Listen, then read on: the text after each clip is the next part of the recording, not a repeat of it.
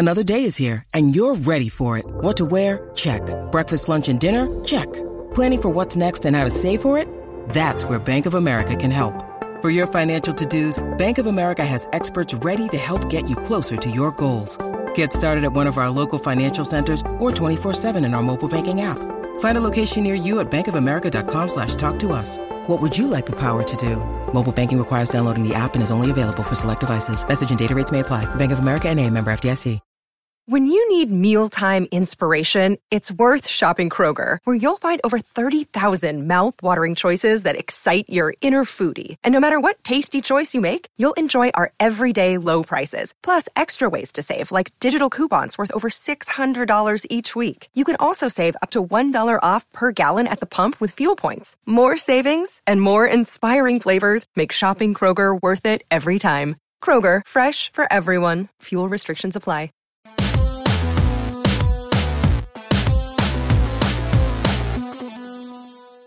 Welcome to Real GM Radio. I am Daniel Leroux, your host, and so happy to have you with us for this episode. My guest is the great Ben Golliver of the Washington Post, and we focus on the trade deadline. Lots of huge stuff, of course. The new look Phoenix Suns, Kevin Durant's whole arc, Irving and the Mavericks, and then, as often happens, Ben pushed me in some really fun directions in terms of 2025 and moving forward. Apologies for, I inadvertently had the wrong mic selected, so it still sounds totally reasonable to me, but it's not as, my part is not as great as, hopefully you think it's great, as it usually is. Pod runs a little bit less than an hour and is brought to you by betonline.ag. Use the CLNS50 promo code to tell them you came from us, but more importantly, get yourself a 50% welcome bonus on your first deposit. And here we go. Thank you so much for coming on.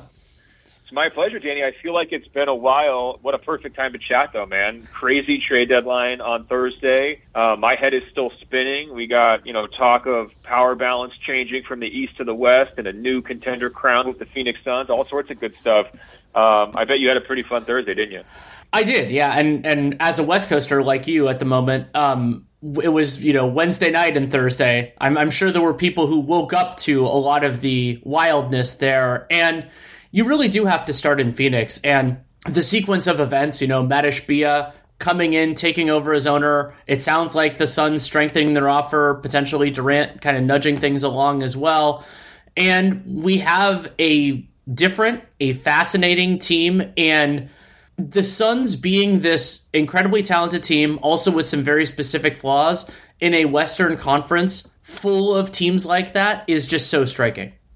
Well, we always talk about presidents coming on and they have their first 100 days agenda. Talk about a first 1 day agenda. Oh, I'm going to go grab Kevin Durant, right? I'm going to be the guy who, after months of rumors with the Suns and all this, Ishbia just comes in and says, all right, we're going to trade away almost a decade worth of picks.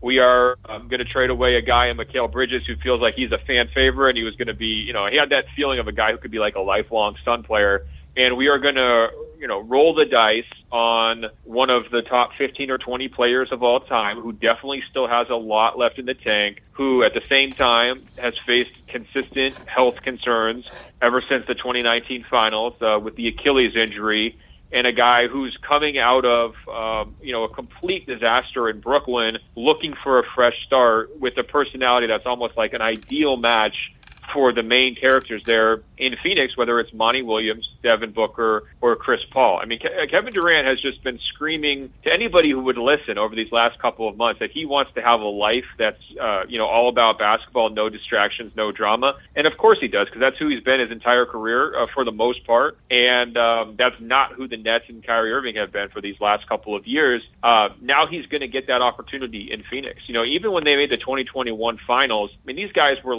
intentionally boring in all of their press conferences, right? They're just trying to hoop and go home and have a good time. I think Chris Paul one time said, there's not a lot to do in Phoenix. We go bowling, that's about it. Golfing, that's sort of the lifestyle down there. And I think that Kevin Durant's going to be, from a culture standpoint, a perfect fit. I also think he's going to be a perfect fit from a basketball standpoint. It reminds me a little bit of the upgrade from Harrison Barnes to Kevin Durant with the Warriors. You're going from Bridges to Durant. They're both long, athletic, versatile phenomenal forwards, but one of them happens to be able to score from basically anywhere inside half court, has an incredible handle, is capable of shifting up and playing, the 4 and 5 on defense. And the other one's just a more traditional, 3-and-D type, wing and Bridges with a little bit more added offensive game. So it's a clean fit positionally, a massive upgrade there. It's going to make Chris Paul's life a lot easier. He can just be a straight distributor now. It's going to turn Devin Booker into probably the most lethal number 2 scorer in the entire league. And it's going to give Kevin Durant a chance to tell a new story that's not about dysfunction and personality conflicts and poor decisions in terms of leaving the Warriors to join the Nets. It's going to really give him a completely new basketball life. I'm extremely excited to see what this Suns team looks like. And offensively, as you mentioned, it is an absolutely perfect fit. And what I think needs to be emphasized here is that so Nate and I, when we were talking about it, we did this off the cuff, but I kind of thought about it a little bit more. This is the most impactful, from one side at least, in-season trade in the history of the NBA. Because Kevin Durant, we think about those other mega deals, like Paul George or Anthony Davis and all that. Those are all in the offseason. This is something distinct, something fundamentally different. Is that part of the reason that's the case is Kevin Durant is playing at an All-NBA, arguably an MVP level when he's been available.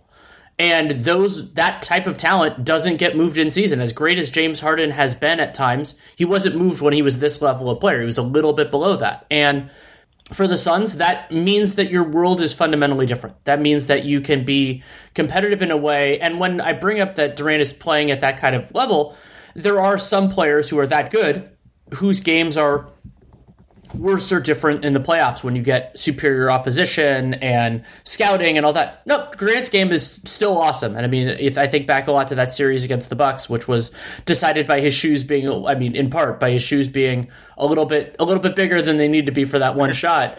And so for Durant, that's that one thing we know, and you and I have talked about this a lot over the years, both on this show and elsewhere, is that stars shift everything for everyone. And so you brought up how it changes things for Chris Paul. It also does for DeAndre Ayton, where Ayton now, he's going to be a lower level option, but he's also going to have better opportunities, I would expect. And it also should clarify his defensive role too, which I think could be very good for him. And also that gives you more information about how much you want to have DeAndre Ayton beyond this year, because that's the Suns have this, the window is narrow, but the narrow does not mean they are stuck with this roster no matter what. Season trade ever. A great prism to look at that is the playoff matchup game, right? Because the matchups always start with who's the best player in the series, right? So if you're looking at Phoenix right now, and Booker hasn't really been healthy, for a little bit, he's back. Chris Paul is not nearly who he was a couple of years ago. If Phoenix is going into a first round series, I think as analysts, we're starting those conversations usually with someone on the other team, right? So if they were to draw Denver, we're starting the matchup conversation with Jokic and how do they handle Jokic? Can they do what they did against him a couple years ago again, right? If they're going against, Memphis, we might even start that conversation with Ja Morant, just because of his consistency, the fact that they won a series last year. He's getting down, he's getting downhill to the rim. How does Phoenix deal with Ja Morant? The conversation now is how does everybody else deal with Kevin Durant, right? And you're looking at these top seeds in the West. No offense, Aaron Gordon. No offense, Michael Porter Jr. Good luck, right? You look at Memphis's guys. Well, your choice is to try to go smaller with a Dillon Brooks, or maybe you go with Jaren Jackson Jr. and hope he can stay out of foul trouble. Either way, that's a tough cover for whoever's dealing with Kevin Durant. You look at the Sacramento Kings, based on their seeding right now, Harrison Barnes, Keegan Murray, that's going to be a long 2 weeks if you have to deal with Kevin Durant, right? So that is really the best way to look at it. And I think the one team who might be able to say, well, we've got a better player than KD at this stage would be the Golden State Warriors. But, Curry's got to get back healthy. He's got to ramp up to 100% in time for the real playoffs like he did last year. And, individually, I think you like the collective IQ and experience of Andrew Wiggins, Draymond Green, and even Andre Iguodala in that matchup, but they're still not, a great individual option against KD if the Warriors were to face the Suns as well. So I think that might be the clearest way where we could, have that particular conversation in terms of what KD's impact is on the landscape this year. But you raise good questions in terms of, will DeAndre Ayton be happy eating fourth on this team or third on this team when you're going to have two really high usage players in Booker and Kevin Durant? Will he be comfortable just being the energy, hustle, rebound, defense center who's scoring only in limited opportunities? His numbers are going to take a hit. I don't see any way around that. And he's already coming in with sort of some of the baggage of, is he happy? Does he want to be there? Would he have preferred to be traded? And then I think the other thing to watch longer term is Chris Paul, because he's at a different stage of his career than Kevin Durant. Kevin Durant and Booker are not ideally aligned from an age perspective, but those two guys together should have a nice 3-year window here, right? Chris Paul doesn't have a 3-year window to be, alongside these guys, given the size of his contract. So does he get traded this summer? You break up his salary slot to get a couple of rotation players to fill things out. How Chris Paul holds up this postseason from a health standpoint and from a game standpoint is the number one thing I'm going to be watching, because as weird as it sounds, he went from being their best player to me in the 2021 season to now being like borderline expendable as you're going forward into next year. I've noticed it even more on the defensive end than the offensive end, where Chris Paul, long-standing one of the best defenders in the league from the guard position, and he still has those reputational benefits, but I'm seeing a lot more opposing guards drive past him and get into the teeth of the defense. And that maybe being deeper into the season, if he was dealing with some health issues in the offseason, that helps. I'm not all the way sure. Chris Paul, this is age 37 season. So generally speaking, you don't think that you guys can bounce back, but will they bounce all the way back? And this gives him a lot more latitude offensively, for sure. And the guy that we haven't emphasized on that front as much is Booker. And so you brought up how all these teams are going to have to figure out their battle plans and what they're going to do for Durant. Necessarily, that means that Devin Booker is going to get an easier time, because most teams don't have the luxury of two high-level perimeter defenders. And even though the ideal Durant defender and the ideal Booker defender do not have the same attributes, broadly speaking, teams don't have guys to handle both. And so the pick your poison element of the Suns could end up being extremely dangerous in the playoffs. Well, yeah, and you could also just keep one of those guys on the court at all times, right? So you're never going through the lull where you don't have an elite individual scorer and lead kind of playmaking type option, and that's always huge. You're not going through those 6-minute stretches where you're just trying to hang on. They're not going to have that problem. The funniest thing is that Booker, remember the old video where he's complaining about the double teams during the offseason? That video really stuck to him, because he's just trying to play pickup and he's whining that they're double teaming him. He doesn't have to worry about the double teams anymore, Danny. No. Those aren't coming. He's going to be in isolation cooking a lot in this postseason, and so I think he's going to be really comfortable. He's a huge beneficiary of this move, and I just think that Booker, in particular, represents a lot of the things that Kevin Durant thought Kyrie Irving would represent, right?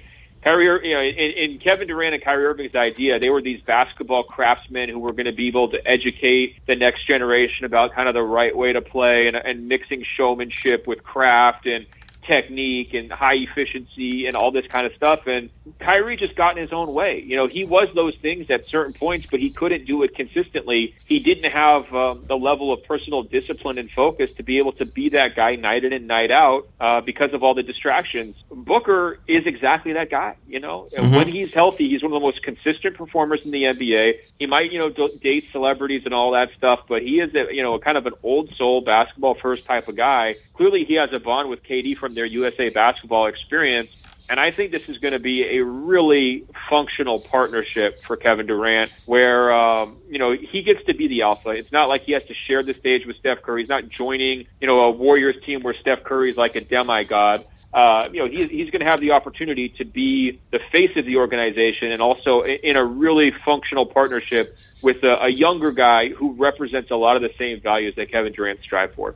First thing, Team USA strikes again. There are so many of these over the modern vintage. I mean, the first one that I go back to is the Miami Trio, but you can point to a lot of them over the last 2 decades, and it's a fascinating through line of a lot of these pairings, is like remembering that these players have connections not only through Team USA but through all these other means. And on Danny, on that point, though, don't forget, there was a lot of quality time in Tokyo because those guys couldn't do anything else, right? Right. So it's a great point. Anytime you want to spend in the gym or bond and playing cards or whatever else, like they could hardly go to any of the other events. They were pretty much, and I was in lockdown too at the Tokyo Olympics. Those 3 weeks felt like 6 weeks, 8 weeks, 9 weeks, and so. It's an even more unusual circumstance for those bonds to get formed. Well, Ben, what would you know about the being confined in a space with people for a sporting event and all that? It's it wasn't as long as the bubble, but in some ways it was as challenging because you're dealing with culture differences. You're dealing with fish out of water feelings, massive empty arenas that are just every single game. It reminds you that this is not a normal event. There was a lot of stuff to process, and they came through as gold medalists largely because of Kevin Durant. And I think that the respect factor he earned from his teammates during that run and from the coaching staff, frankly, I mean, Pop could not say enough good things about Kevin Durant. I don't think that got talked up enough back here stateside because, the Olympics didn't feel like a normal Olympics, but that's one of, the best moments of Kevin Durant's career. And I'm glad that he has a new partnership in Devin Booker to kind of show for that, right? It was a real sacrifice for those guys to go over there. You also think about the elements of Booker's progression. I mean, he's had good off-ball stuff at different moments in his career, then got a ton of on-ball reps, especially on bad Suns teams, and then kind of gets into the perfect role where he can be running the show a fair amount, but also has the, not only, as you mentioned, the skills, but the mentality to work as a complementary player, to run around screens, to make opponents work in transition. And so I think that's going to work incredibly well. My concerns with the Suns, one, defense. I mean, they're the defensive foundation here. As much credit as Durant deserves for what he did with the Nets this year, like perimeter defenders are going to be shaky. And then the other one is just, this team has a ton of star talent, but they have a ton of star talent that have health questions, and they don't have enough quality to handle absences. And incidentally, the Phoenix Suns were a part of honing this for me, of the team that makes it, whether it's to the finals or to win the finals, is often the healthiest team in the mix. It's a lot easier to be the healthiest team in the mix when two of your stars aren't in their 30s, and when, Booker's been dealing with this hamstring issue. All three of their best players have some sort of material physical concern that make me uneasy that they will be able to go through that 2.5 month grinder.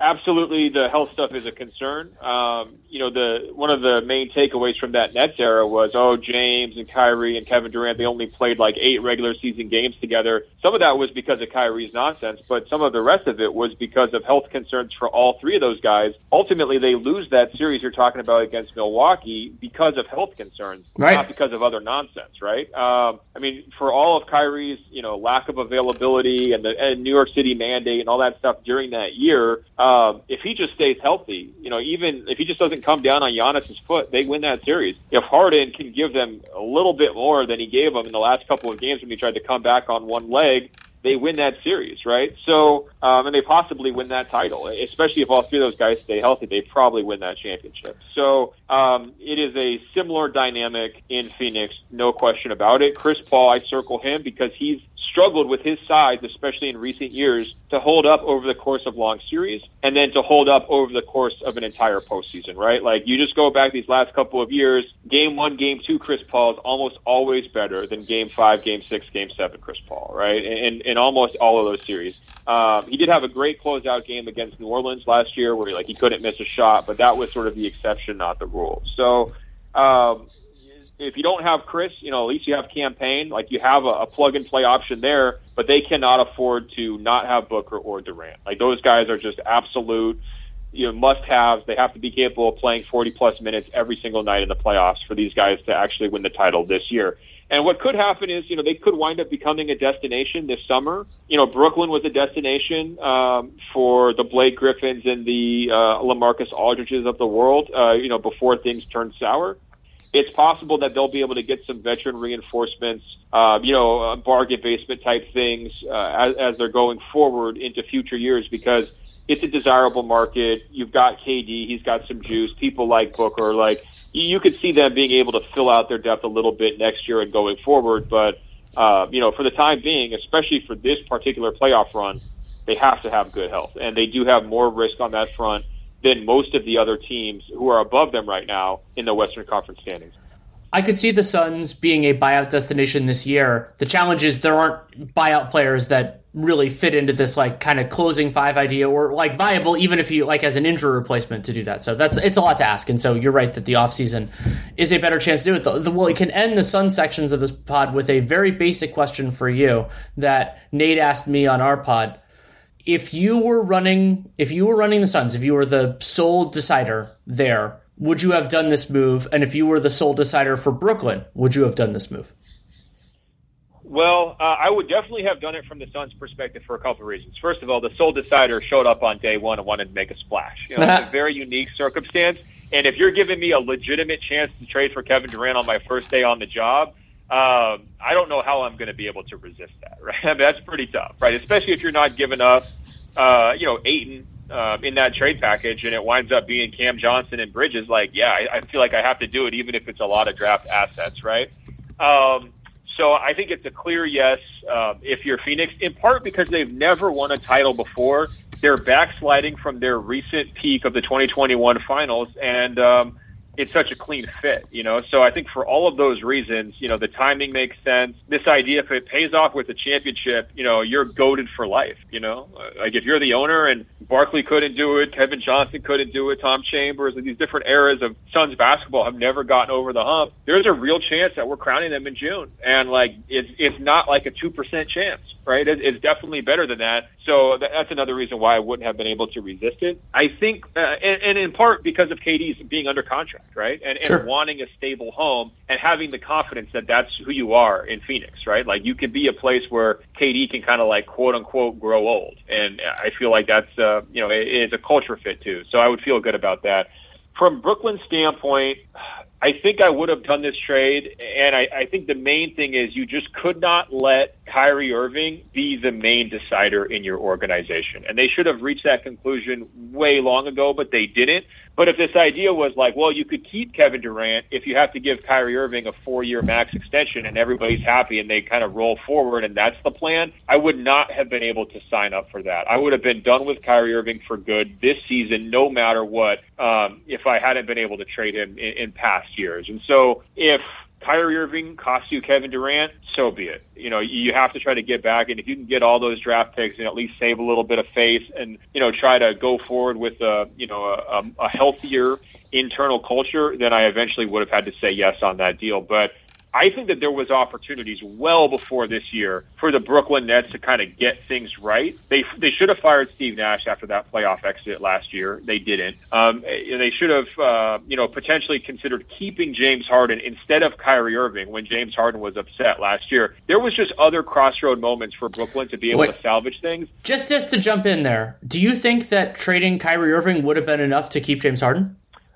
Look, it's speculation. It's obviously a hypothetical, but I think it was time to have a hard conversation with Kevin Durant and James Harden and everybody else last year, as soon as Kyrie Irving was sent home for the anti-vaccination stuff, right? Because at that point, it's like the whole dynamic of KD and Kyrie as friends, just going forward, and they were going to try to do it together, has already been compromised by Kyrie Irving's choice. And I would have said, well, of these three players, he's the least valuable. If you trade him or even just dump him in a trade, you can win a title with KD and James Harden together. They played at such a high level together in the previous season. I would have tried to go that direction and force Kyrie out earlier than just agree to dump, James Harden in a trade and get back the worst contract in the league in Ben Simmons. That just felt like a crippling decision. Last year, I was critical of it when it happened, and I was saying at the time, like, Kyrie is the weakest link here, not James. James is quitting because Kyrie is such a wild card and he's screwed up the culture.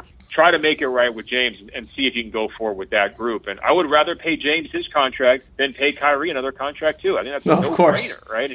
So, that's what I'm saying is I think that there was other moments previously for Brooklyn to avoid this current predicament where essentially Kyrie cost them Kevin. And, once you got back into that corner, I think it was the right move to make this trade. Also, one last thing before I move on from the Suns. I am sympathetic in a very basic human way to Kevin Durant that, like, all he's wanted to do is play basketball, and the situation The situation has not permitted that. However, it is very, very limited because he is the one who chose the person he teamed up with and the situation. And so it's sort of like, and yes, we didn't know the full scope of what would happen from Kyrie Irving, but we had also seen him, to that point, burn bridges with 2 franchises and plenty of other stuff. And I'm sure, you know, like there are probably things I don't know about as well, just because the human beings have far more to their lives than the public element of it.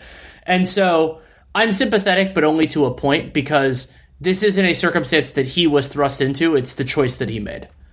Correct. So I've had this long-standing take that Carmelo Anthony spent a lot of his prime kind of as a bystander to his own reality, where sure, he was just sort of like, all right, well, all these other things are kind of going on around me. I'm not really driving things. I'm stuck on this Knicks team that's never really going to get over the hump, and I'm just going to be okay with it. And Kevin was too much of a bystander once he got to Brooklyn and Kyrie was, you know, having distractions and James was quitting. There wasn't enough forceful leadership from Kevin in some of those moments, and often he was asked about it, and he would say, that's not my job. That's the front office's job. That's ownership's job. I'm just here to play. You know, I'm a hooper or whatever. And, you know, to me, that kind of felt like a cop-out. Like there was an opportunity for him to be more of a unifying leader, maybe similar to Steph Curry after the Draymond Green punch. Or, you know, you could think of LeBron being a vocal leader towards Kevin Love, telling him he's got to, you know, fit out or those kinds of moments, right? But Kevin Durant bears responsibility for the Brooklyn Nets' failures, in part because this was a superstar-driven exercise from the beginning, right? He picked Kyrie over Steph Curry and the Warriors. He picked the Nets over the Knicks and other possible landing spots. He picked DeAndre Jordan over Jared Allen at times. He picked James Harden over the package of guys they traded for him, or at least he was a part of these discussions and these conversations. And ultimately, he picked Kyrie as his partner over, you know, whatever other opportunities would have been available in 2019. So he cannot skirt that responsibility and those decisions. And I think we can safely say, like, you know, leaving the Warriors for the Nets when he did, how he did, and with whom he did is the worst decision of his career, you know? And he's probably not going to feel that way. He's going to think like, I trusted a guy I liked and we had some good times, but they only won 1 playoff series in 3+ years. They weren't going to win a title this year, even if they had stayed together. It was an incredible disappointment. It did a lot of damage to everybody's involved's reputations.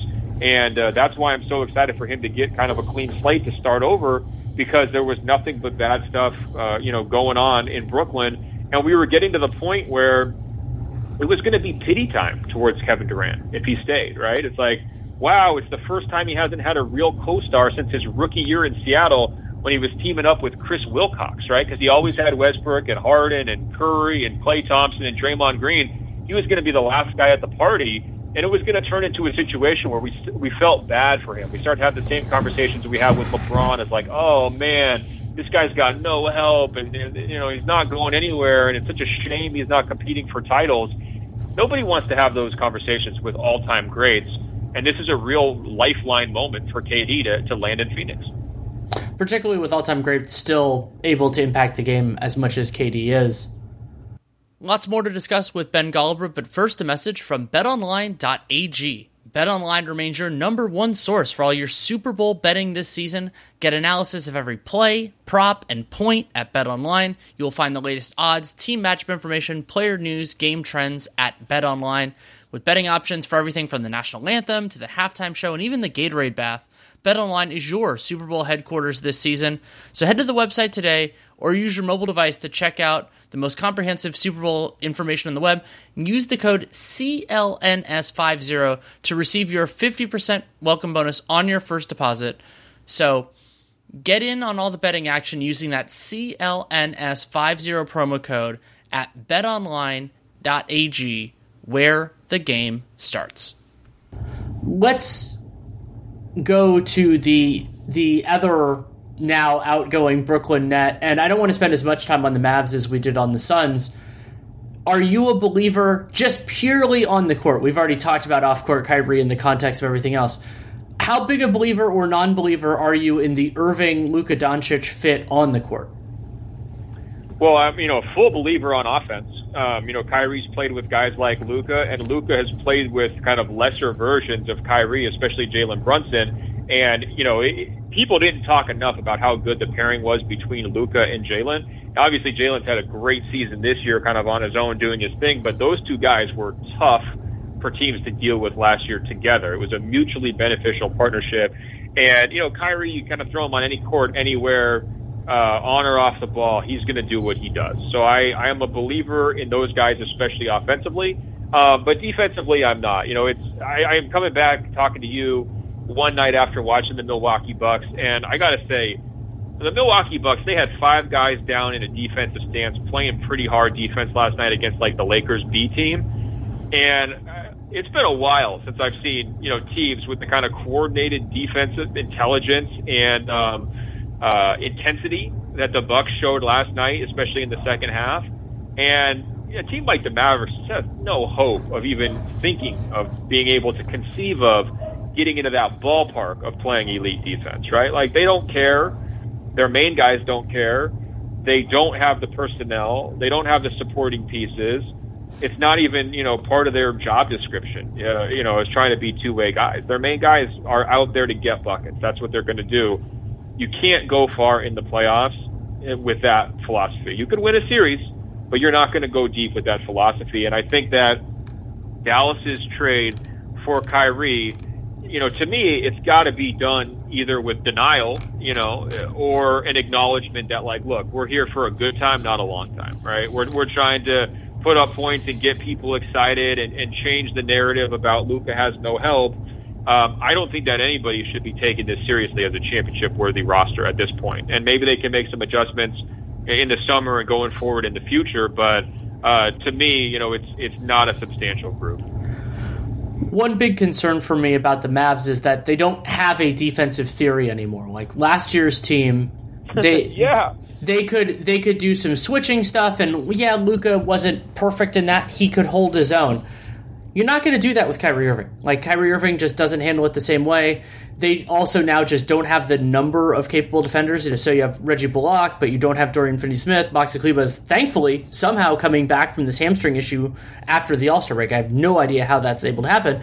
And then you don't have the players on the back end who can clean it up. like Christian Wood, Dwight Powell, JaVale McGee. That's not the way to do it. So you can't really run a switch scheme. You can't really want to drop. You can't really, maybe you try some hedge and recover, switch double, maybe do some stuff more like what Denver has done in a couple of years, but they don't really have the personnel for that either. It's going to be a challenge. And no, Danny, how many guys do you have to hide in the playoffs with their best group, right? You got to hide Luka, you got to hide Kyrie. Christian Wood, he's so tall, you can't really hide him, but he's not he's not good. You got to hide a lot of their best players in an ideal situation where you want to flank them with multiple good defenders around each of those guys. And there's only so many people you can hide. Typically, you can hide one guy. They have to hide at least 3. It's hard to reconcile that, and so I have very big questions. I understand the pressures that Mark Cuban, Nico Harrison, and company felt with everything that's happened, and I'm not going to rehash the Jalen Brunson thing and everything else like that at this point. But there's the whole Kyrie the person element of it, and we've discussed that separately and together ad nauseum, so we can skip that for now.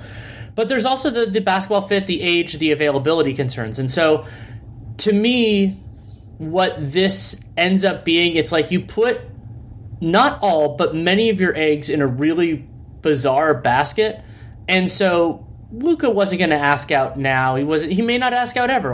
Even if the Mavericks are shaky, he might not be that guy. I give everybody the chance to make their own decisions, and I will support them in the decisions they make. But I think about generally the inflection point for a lot of these guys being probably about a year or two from when they can hit unrestricted free agency, because that often is extension negotiations and everything else. And so by that point, Luka will have had some experience with Kyrie. They might have even had some sort of challenges or falling out by that point. And so you're sitting there going, well, what is this team now? And they were always going to run into issues with age. It was an underappreciated part of the Mavericks before this trade that a lot of their key players are on the wrong side of the age curve, and other than Josh Green and hopefully Jaden Hardy, they don't really have a lot of young dudes. But I worry about where Dallas is 2 years from now. And when your star player, unquestioned megastar MVP candidate is 23, you don't need to be like, you're not in Phoenix's situation. You don't have to be like, it's this year or nothing. Yeah, I think that it's instructive to look at the Giannis experience for why did he resign, right? Because that's sort of where Dallas is going. And with Giannis, it was, well, you're going to have Middleton. You like the city. You've had some ownership that is at least willing to kind of go out there and grab a Drew Holiday. And you've been a consistent winner, going relatively deep in the playoffs for multiple years, right? And then ultimately all those factors together kind of melded with Giannis's just sort of basic sense of loyalty and made Milwaukee capable of keeping him, right? And fending off years worth of rumors that he might try to leave. With Luka, as you're laying out, it's a much more complicated story, right? Well, Porzingis didn't work. Brunson didn't work. And not only did Brunson not work, well, Brunson worked, but Brunson didn't want to stay around for your prime, right? So those are interesting dynamics for Luka to have to reconcile in terms of how am I not getting along with my co-stars? It's very unlikely that the Kyrie pairing is going to work at a high level. So that starts this narrative of no matter what Dallas has tried, they pulled out all these stops, nothing has really worked, they haven't been able to get it done. And that's a really hard train to put back in the station, right? Now, if you also have issues with, you're looking at your supporting cast and you're saying, well, we're just shallow. We can't match up 1 to 8 with everybody else in the conference. That's when, again, a superstar starts to look around and says, well, I could be stuck here and not making progress for multiple years because we don't have a way to kind of upgrade our overall talent level. Now you start to look at, the front office is brand new, right? You look at ownership group in terms of what's their success level like over these last 10 years in terms of grabbing big free agents, making other trades around the edges, identifying talent. And there's been a lot of disruption there between ownership and the front office over these last couple of years. Those are, simmering red flags. I think if you're trying to keep a superstar, and to me, they're a direct contrast to some of the stability that was going on in Milwaukee that allowed them to appeal to Giannis, right? There's also this factor that Luka is a born showman who played for the highest profile club in Europe before he came to the Dallas Mavericks with Real Madrid, a guy who is a national hero, a national icon in his home country, and who always, typically is going to want the best of the best. I can envision Luka being the heir apparent to LeBron James as a Laker. You don't have to really wrap your mind around. It's not that difficult to imagine that vision of him just putting on a show every single night in front of celebrities in Los Angeles and him having a great time doing that. And so I think for Dallas, I felt like the Kyrie thing was a desperate move, but I understood it because if I was in Mark Cuban's position, I would already be panicking. The Jalen Brunson thing would have sent me in a direction where I was like, oh my God, that's a terrible loss of talent for absolutely no return. We have got to, overcompensate here and get him whatever help we can and kind of hope because the clock is ticking. And to me, that's the calculation that they made. That's what it looks like from the outside. We'll see where it goes, and there's a lot of really good insight there. And should Luka want to look at that, he will be another really important delineation, clarification on how these sorts of shifts happen. Because for a long time, especially when the extension system was broken, it like Kevin Durant, we talked about a lot earlier, it was just do it in free agency. But Kevin Durant now could be the bellwether in terms of it being, well, even if you sign that long-term contract, even if you get your money lined up, you can still get out of there with, the right little nudges at the right time. And like Kevin Durant, he did, a trade demand in the summer. He did more of, it seems like, a nudge this time. And so that's going to be a key thing to watch as we move forward and as we get close to, there's going to be a new CBA, there's going to be a new TV deal, is what do star players value? How do they sign their contracts? Do they hit free agency?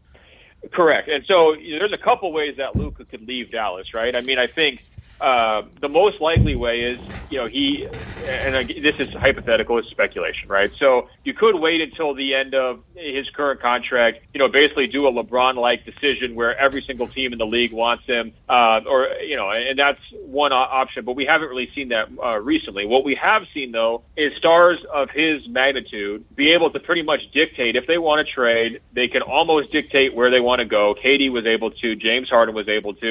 And the market has become efficient enough where the teams who trade them don't feel like they're getting completely screwed because they're getting a lot of assets back in those trades, right? Where, yes, it might be, 3/4 or 60 cents on the dollar, but it's not 0 cents when a guy just leaves in free agency, like Kevin did from Oklahoma City to Golden State. And that gives some level of motivation for their current teams to be willing to kind of accede to the trade request, the trade demand, because that's just kind of how the business has evolved. I think that the new CBA here is a wild card that will affect a lot of star players, because as we saw in 2016 with the cap spike, if the cap goes up noticeably, even if it's not a full 1-year spike, even if it just increases substantially, that creates a lot of potential team-up scenarios. And the smart players and the smart agents are going to be ahead of that, and they're going to be thinking, okay, well, where can we go have a landing spot? Where is there going to be enough extra, flexibility to maybe bring in Luka and another star guy, because you're able to use the extra cap space to kind of facilitate the influx of all of that salary. And that's another reason why I would be completely paranoid if I was the Dallas Mavericks, because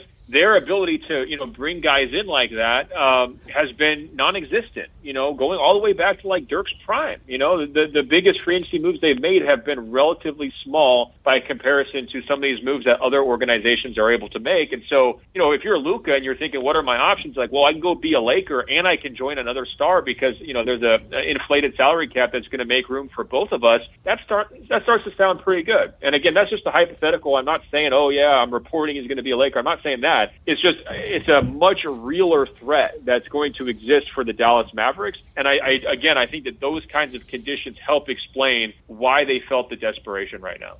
It's a lot to take in, and we'll know significantly more. People will say, oh, you got to wait another couple years. Nah, I would say 1 year from today, we'll have very clear knowledge of what the CBA rules and regulations are, but we'll also have a much clearer idea of what the next national TV contract is going to look like. We may even have an idea about expansion by that point. And so we'll know things ahead of time. And I mean, for one clear signpost here potentially for me is Miles Turner, where like Turner wanted 2 years. He wanted 2 years, new money, not one. And just so happens that means he's going to be unrestricted in 2025, which seems 100%. like the target year. And so those sorts of decisions, those sorts of contracts for players of all stripes, but especially elite talent, is going to be so definitive.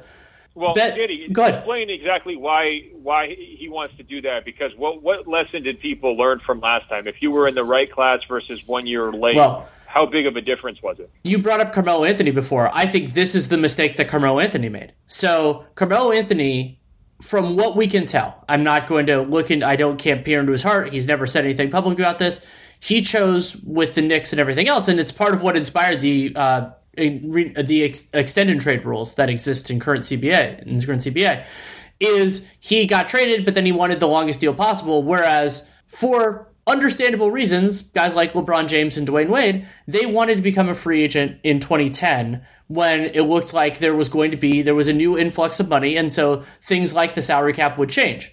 And so the reason you do that, there are a couple of them. One is because the max contracts are built as a percentage of the salary cap for the first year, and then you build raises off that initial salary.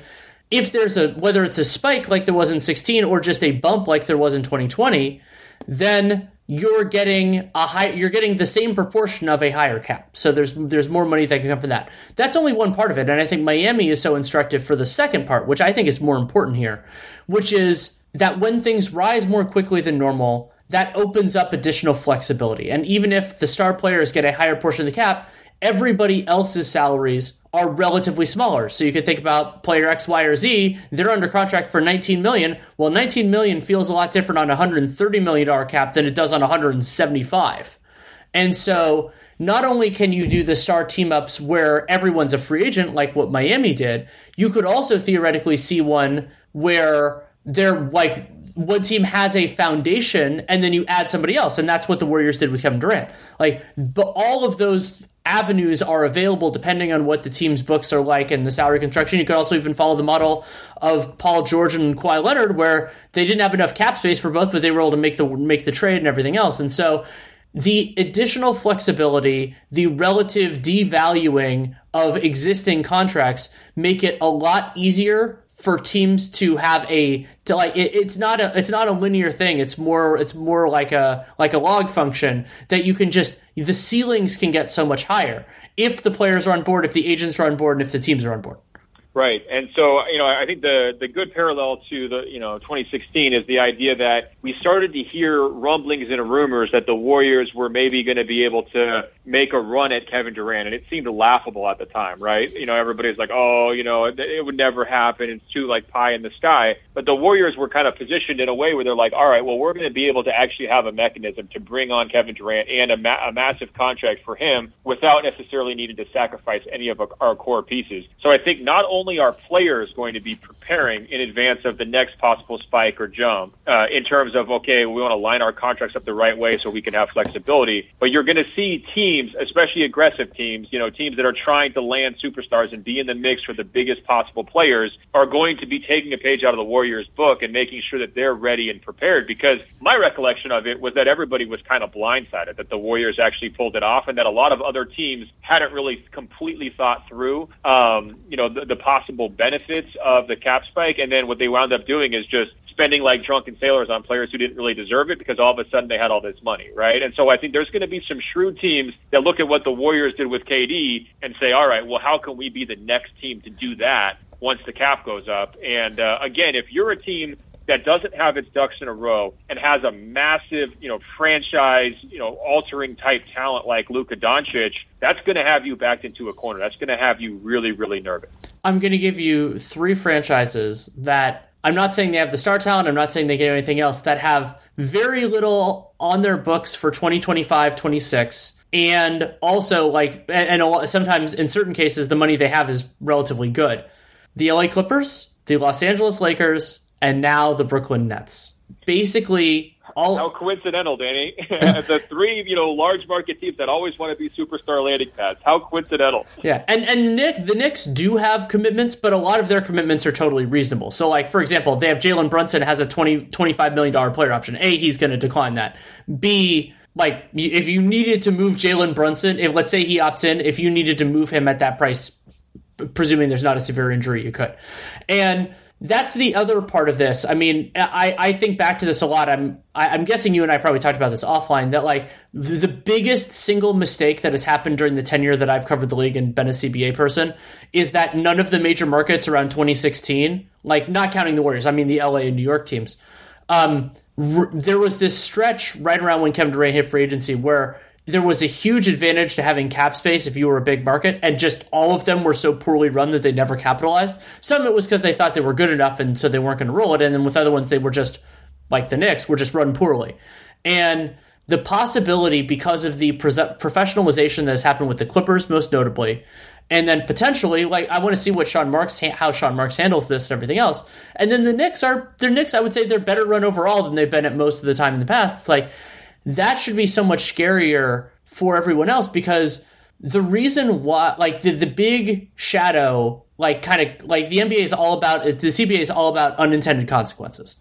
And the one that doesn't get talked about that much, other than when Durant signed and some of the stuff with LeBron, is individual maximum salaries are a huge competitive advantage for the most desirable markets, because the actual salary you get paid doesn't change around. So then you're choosing on other factors. And those other factors can be where you want to live, what you want to do. And it's a lot easier to have a superstar team up in a place like that, because that's what the other people want too. Yeah, correct. I mean, and let me phrase it this way. When you're looking at guys who are under 25 right now, and your wheels start turning about who could be a player who makes a Durant-like move to the Warriors once the new TV money's in, once, the new CBA is set and all that, is there anybody besides Luka that pops to your mind? I feel like it's Luka with a bullet on that list. Maybe, I don't know, maybe I'm overthinking it just because we're in the mix, we're right in the midst of our post-Kyrie Irving trade analysis, but his name just jumps right out to me. Is there anybody else who does for you? If the contract situations were different, John Morant could be one. I don't know what he values. I mean, he grew up in South Carolina. Does he care about the big markets? And the big question with Luka is also, we've seen the European players generally be a little bit more sticky, with Jokic and Giannis, but we're dealing with such a small sample here that we don't know whether that's predictive.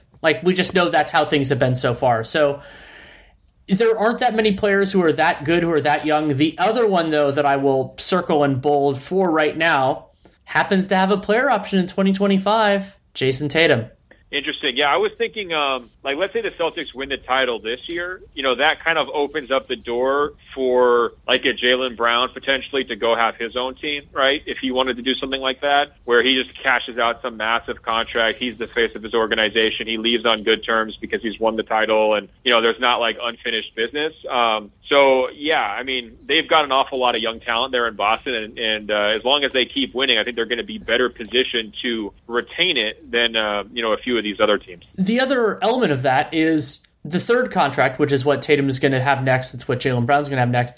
That's when a player's choice really comes into play. That can be that can be valuing financial security. No problem with that. That's what I brought up with Carmelo Anthony. That's what he did. It can be maximizing where you want to live, the quality of the teammates that you play with, all of those different things. And the only thing that's wrong there is not being true to yourself. And so you could go through, like, that's when Kevin Durant left for the Warriors. That's when LeBron went to Miami. And so as much as people want to ascribe the team quality right now, what the players saying great things about the city, well, you don't actually put that money on the table until you hit your third contract. And so with these young guys, especially in some ways with the ascendance of this young group with like Shai Gilgeous-Alexander and some of these other guys, it's like, well, they're getting good young. And so Darius Garland will eventually be in this boat. Donovan Mitchell also has a player option in 2025, just coincidentally.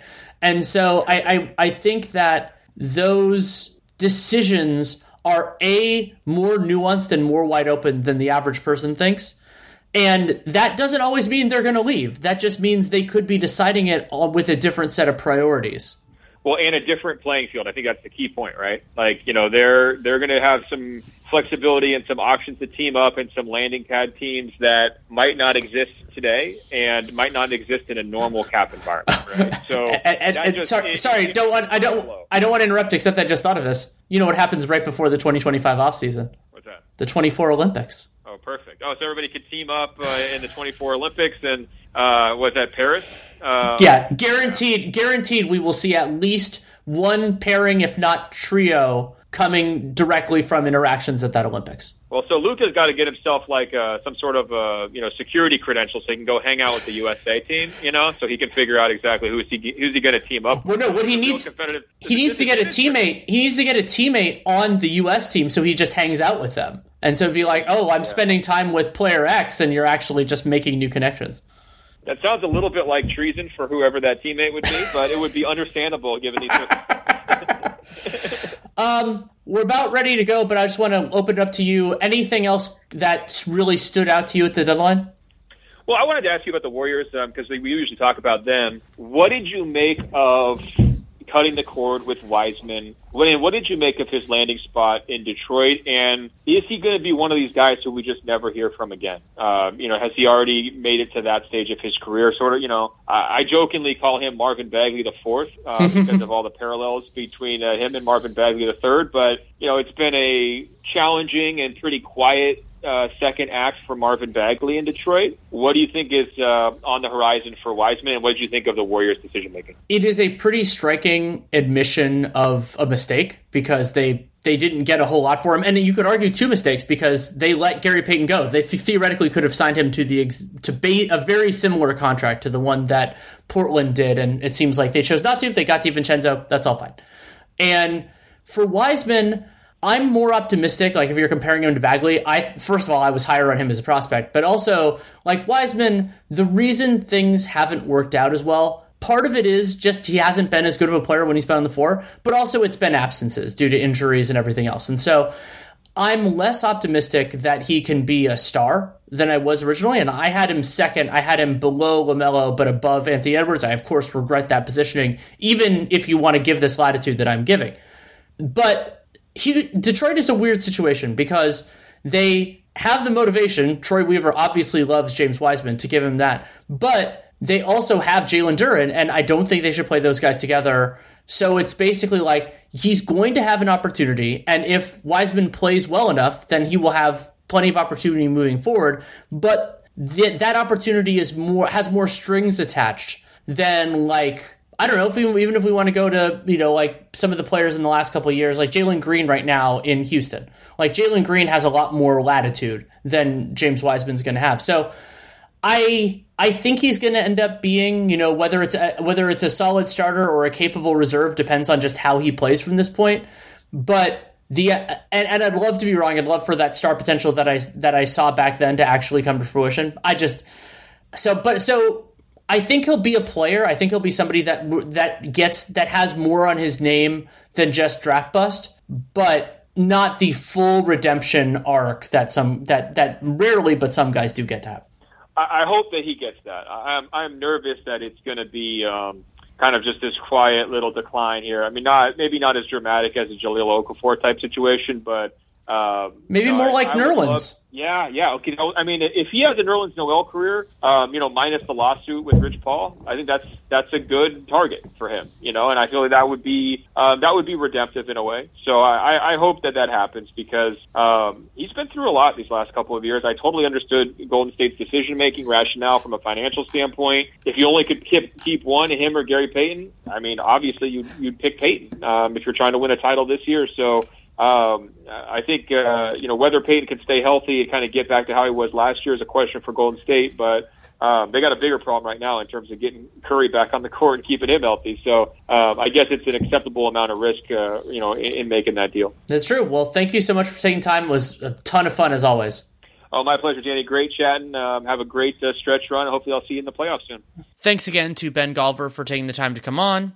You can read his excellent work at The Washington Post. You can also read his book Bubble Ball, which is great. And you can check out the Greatest of All Talk podcast that he does with Andrew Sharp. It's always a lot of fun there as well. You can also follow Ben, if you don't already, on Twitter at Ben Golliver, BenGolliver. Love having him on. And if you want to support the show, there are a lot of different ways you can do it. You can subscribe, download episodes in whatever podcast player you want. It can be Spotify, Apple, whatever you want to use, because Real GM Radio is never going to come out on a specific day of the week. That's just not the way this is going to work. You can also help other people find the show. That is leaving a rating and review in the podcast player of your choice, word of mouth, social media, however you want to do it. If you want to help other people find the show, much appreciated. The single most important thing you can do for this show and any other that has them is to check out our sponsors, betonline.ag. Use the CLNS50 promo code to tell them you came from us and to get that 50% welcome bonus on your first deposit, which is really nice. You can also check out my other work, Dunked On Prime. We did a ton of content, as you would expect, over the last week. We did 3 separate recordings within, I think, about 16 hours because of the Lakers, Jazz, Wolves 3-way trade, then the Kevin Durant trade, and then the trade deadline primer. I think in total it was over 4 hours of content. Wouldn't surprise me if it was significantly beyond that. And then you can also check out the NBA strategy stream. We are actually going to take a little bit of time. We'll be back after the All-Star break, but we should be back with a really fun one. It's Magic Pacers. I believe that's on the Saturday, like the 25th or something like that. We'll, of course, send tweets out and all that fun stuff. Also, written work at The Athletic. I have a team-by-team cap space projection that should be coming out on either Sunday or Monday, depending on editorial. That should be very useful to people. It was good to wrap my brain around just where every team was at that point, or is, I guess is probably the better term there. And if you have any feedback on the show, good, bad, or indifferent, DannyLaRue@gmail.com is the way to get it to me. If you take the time to write it, I will take the time to read it. That is an absolute promise. Not the greatest at getting back, especially as we're heading into the All-Star break, but I will do my absolute, I will try. That is the promise that I make. The promise I make is to read. And that is enough for now. So thank you so much for listening. Take care and make it a great day.